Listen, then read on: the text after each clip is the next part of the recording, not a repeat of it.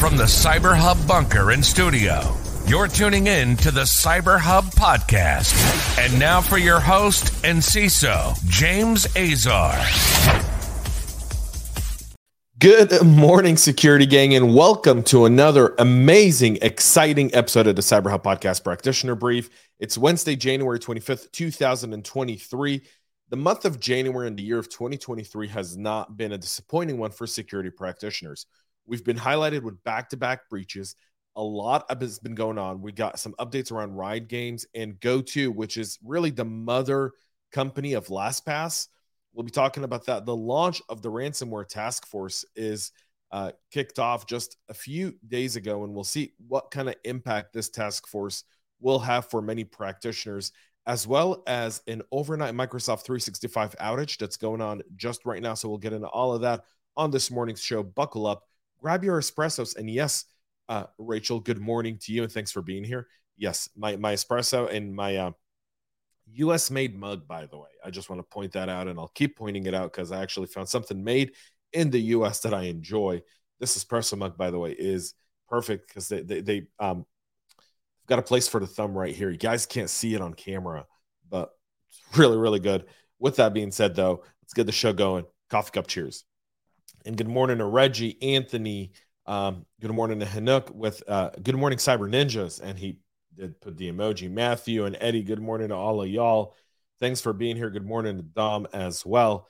So let's get the show going. But before we do, please make sure to subscribe. Find us on your favorite podcast listening platform, cyberhubpodcast.com, for all the latest as well. So Microsoft 365 outage has taken down Teams, Exchange Online, and Outlook. So if you're not getting emails this morning, or if someone isn't replying to your emails, it's likely because Microsoft is in the midst of an investigation of an ongoing outage impacting multiple 365 services in all regions.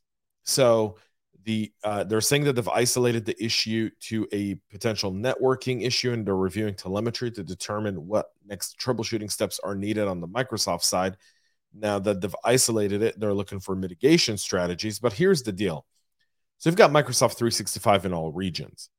And apparently there's no microservices for Microsoft, because if it goes down in one place, it goes down everywhere else. Teams, Exchange Online, Outlook, SharePoint, OneDrive, Power BI, 365 Admin Center, Graph, Intune, Defender for Cloud Apps, Defender for Identity are all part of this outage. All of that. So, I mean, that's just significant. And Microsoft's going to know better than this. This is not the first time this has happened, by the way, for Microsoft, where they've had an outage in all regions impacting this. They had an issue with Azure Kubernetes in August of last year. That issue had Kubernetes offline for about 48 hours as well. So another outage here, and it's a 504 gateway timeout, apparently. And the team says that the outrage is the update was due to an update. That update's been rolled back, but there's still some underlying issues going on there. But not a very good opening for Microsoft this morning.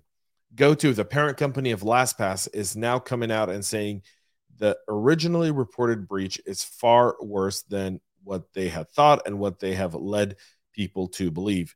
GoTo Chief Executive Patty Servenson confirmed the breach was far worse and included the theft of account usernames, salted and hashed passwords, a portion of MFA settings, as well as some product settings and licensing information.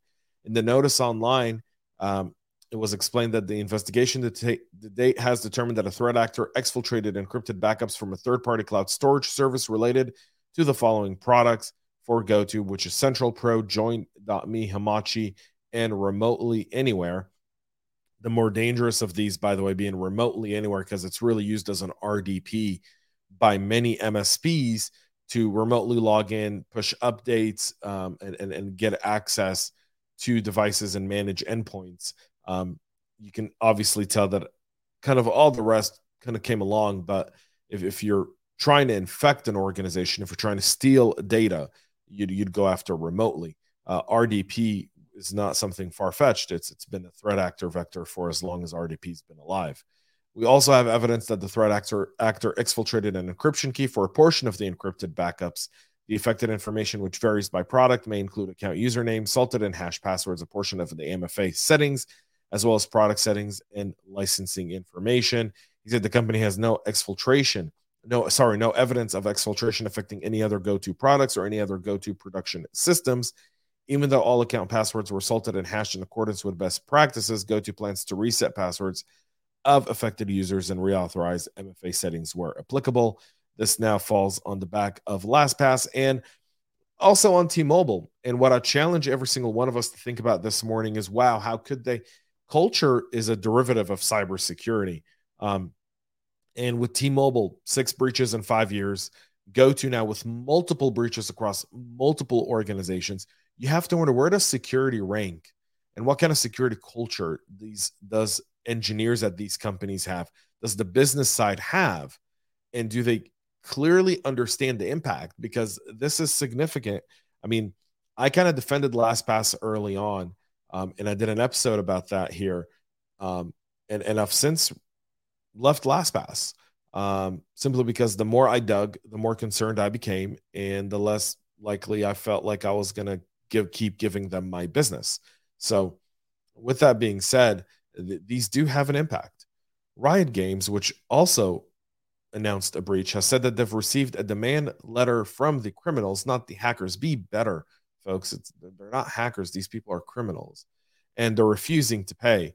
Riot Games says the $10 million ransom note, which was demanded by attackers who've now have access to the source code of several from the breach, they've actually been able to access source code and steal that. So they've got the source code for the League of Legends multiplayer online battle arena, the Teamfight Tactics auto battler game, and the Legacy anti-cheat platform. That's the source code that they were able to steal. And they've sent a ransom note saying, we'll give you back the source code if you give us $10 million. Riot Games has said that we won't be paying, and it is what it is. So good for them. The $10 million ransom note is something, but again, refusing to pay these criminals goes a long way towards ensuring that it becomes less likely for them to go after this. And then you can alter your source code enough and hope that brand loyalty will keep your customers around. And in most cases, it will. VMware is plugging a critical code vulnerability in its first patch Tuesday. Yesterday, VMware released its first security bulletin for patches for multiple critical level flaws that have exposed businesses to remote code execution attacks. VMware's vRealize Log Insight is a log collection and analytics virtual appliance used by administrators to collect, view, and analyze syslog data. The company said the most serious of the 4 documented flaws carries a CVSS severity of 9.8 out of 10, adding the urgency for organizations to apply these patches. The advisory from VMware says CVE 2022-31706, 31704, 31710, and 31711 are all directory traversal and broken access control issues with dangerous implications. An unauthenticated malicious actor can inject files into the OS of an impacted appliance, which can result in remote code execution. There's also fixes that have been shipped for separate deserialization vulnerability that exposes vRealize Logs Insight users to denial of service attacks. Also, VMware patched an information disclosure issue that allows attackers to remotely collect sensitive session and application information without authentication. So you want to get your VMware instances patched. The International Counter-Ransomware Taskforce kicked off on Monday with Australia leading the helm and being the inaugural chair of the group of 36 member states and the European Union to counter the spread and impact of ransomware. Despite typically being a criminal rather than a state-based activity, this has become a significant national security threat in recent years. And now the aim of this task force is to really go to town, targeting countries like Iran, Russia, and China, who really harbor some of these ransomware operators and provide infrastructure. The point of this joint action is in the fields of resilience, disruption, and countering illicit finance. Ransomware represents a significant global threat, and Australia will continue to play a leading role working with international partners, industry, and the community to develop effective responses to combat cyber criminals and protect our people and institutions. According to Claire O'Neill, who tends to go after victims of crime rather than the perpetrators themselves. That's been her storied history since she's taken that post with the Australian government. So we'll see how this kind of plays off. This should be something very effective. We'll see how these nations come together with private industry to really build resiliency. And this isn't just another one of those, we know this is happening, but whatever the case may be. There's 5 working groups in this task force: resilience, which is led by Lithuania and India; disruption, which is led by Australia; counter illicit finance, led by the UK and Singapore; and public-private partnership, led by Spain; and diplomacy, led by Germany. So all of these working groups will be kind of working across this task force to build that out. And finally, the personal cell phone number of South Dakota Governor Kristi Noem has been hacked, and it's being blamed that they were able to social engineer her way. And there's more to this story, because her social security number was openly exposed in the hundreds of documents that the January 6th House Committee released last year.